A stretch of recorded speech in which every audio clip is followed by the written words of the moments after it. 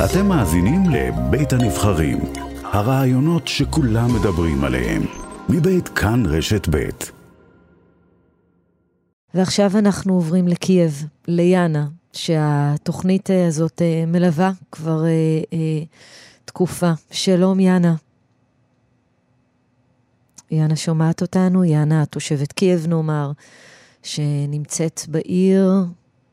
אם יאנה שומעת אותנו, מיד ננסה להשיג אותה.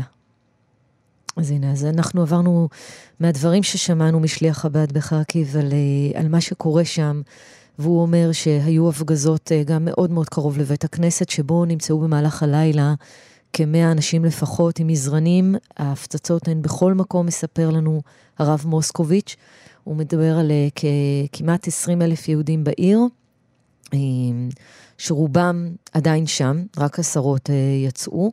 הוא אומר, אנשים דנים אותנו שלא עזבנו קודם, אבל צריך להבין שהרבה לא יכלו לעזוב, ואנחנו נשארנו כאן בשבילם, ויש לנו אוכל, הוא מספר, גג לעוד שבוע, וגם זה האוכל היבש, ואי אפשר לקנות, זה שם, ועכשיו לקייב, אלייך יאנה, שלום יאנה.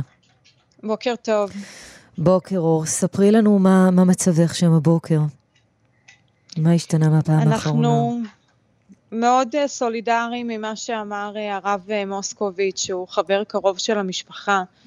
אני בעצמי, לפני עשור כשהגעתי לאוקראינה, הגעתי לחרקוב ומשפחתו קיבלה את משפחתי. אנחנו נמצאים באותו מצב. אתמול אמא שלי עמדה 3 שעות בתור לבית מרקחת, ויצא ללא כלום. אין תרופות שאני צריכה בשל מצבי הרפואי. אותו מצב שלא אפשר ממני וממשפחתי לצאת מוקדם יותר. הפאניקה גוברת, חוסר האונים גובר, ואנחנו מותשים פיזית ונפשית. מה מצבכם גם מבחינת, בואי נתחיל בצרכים הבסיסיים של אוכל ותרופות? תרופות יש, לא הרבה. התרופות החיוניות שאני צריכה בשביל לצאת לכיוון הגבול לא הצלחנו להשיג. מבחינת אוכל, יש כרגע אוכל, אבל שוב, לא הצלחנו אתמול להגיע לסופר, מקווים שהיום נצליח, ושנמצא שם דברים בסיסיים, כי בימים האחרונים לא היה קמח, לא היו שמרים, כמעט ולא היו קטניות. הבנות שלך, תזכירי לנו יאנה, בנות כמה הן? בנות 6.5, וממש עוד שבוע בת 5. ומה הן אומרות לך? ספרי לי אנחנו עליהן. מאוד מנסים להגן עליהן. הן כן מבינות שמשהו לא טוב קורה. הן למדו את המילה פיצוצים, לצערי, וברגע שהן שומעות את הרעש, הן יודעות שצריך לרוץ למרתף, או ברגעים מסוימים גם לא לצאת ממנו. אבל מנסים לשמור על שגרה, על שגרת בוקר, על שגרת ערב, ללמוד עם הגדולה שבכיתה א', ולתת להם כמה שיותר חום ואהבה, ולמנוע מהן להבין ולחוש את מה שקורה בחוץ. ואיך מעבירים את היום? מה באמת עושים? הרי אפשר למנוע, כמו שאת אומרת, לחלוטין את המידע. איך מעסיקים אותן במצב כזה שאין כלום?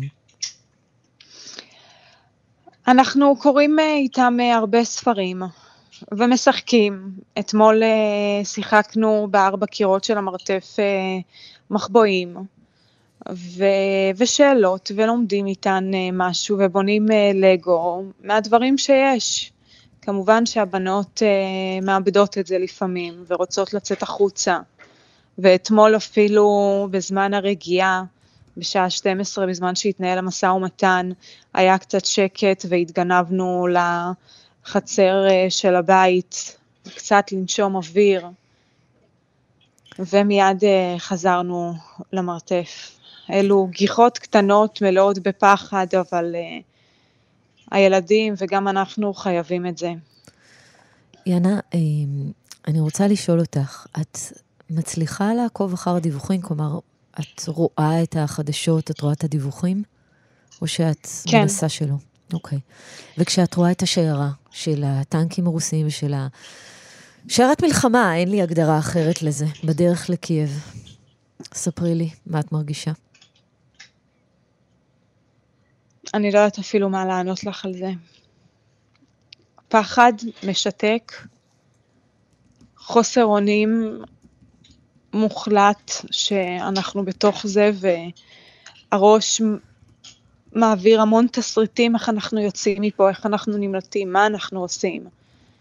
אבל מבינים שלא הכל תלוי בנו, ושאולי כרגע הדבר הנכון לעשות זה להישאר במקום, ולחכות שוב פעם לרגיעה, לחכות לשיירה הומניטרית, שנצליח לצאת יחד איתה, כי לצאת לבד לדרכים זה מאוד מסוכן, גם בלי קשר למצבי הרפואי. יאנה, הבנות שלך נשמעות ילדות מאוד חכמות ומבינות עניין. ספרי לי קצת עליהן. הגדולה מבינה. איך קוראים לה? מיה. מיה. ומה, לא, אבל מה יו, בימים כתיקונם, ספרי לי כמה משפטים על מיה ועל הקטנה שאיך קוראים לה? לאה. לאה. ספרי לי עליהן קצת.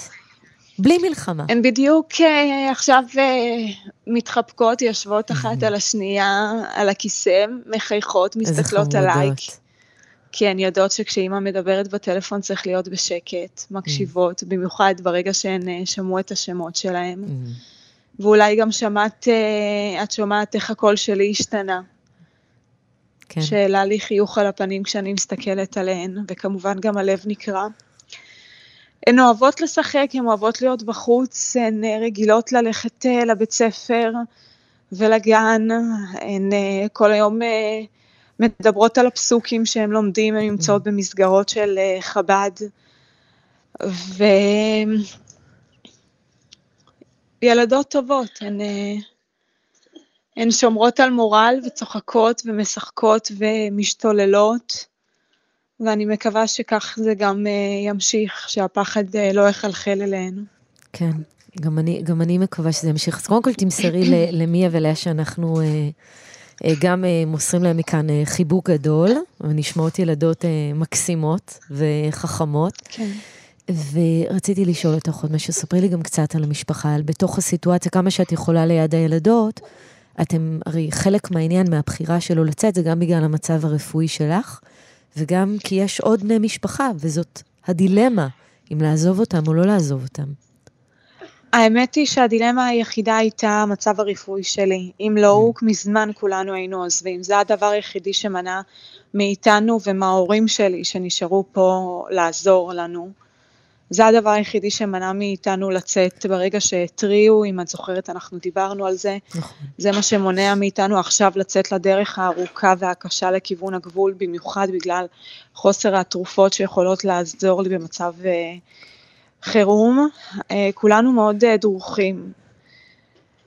ההורים ובעלים מנסים כמה שיותר למנוע ממני להתרגש ולקרוא חדשות לדבר, לבכות, אבל כולם דרוכים, מדברים רק על מה קורה, איך יוצאים, מה עושים, איך עוזרים. השאלה היחידה כל היום היא מה שמעת, מישהו דיבר איתך, מה קראת, כי יש המון דיווחים ולא יודעים למה להאמין. רוצים להאמין לטוב וכל הזמן מנסים, כל אחד מאיתנו לתפוס איזושהי פיסת מידע טובה, איזושהי תקווה אצל האחר. יאנה, אנחנו מקווים בשבילכם לטוב, וממשיכים לעקוב ושולחים מכאן את כל הדברים הטובים ואת כל התקוות וחיבוקים לך ולמיה ולאה ולכל המשפחה. תודה רבה. תודה יאנה. תודה. להתראות. להתראות.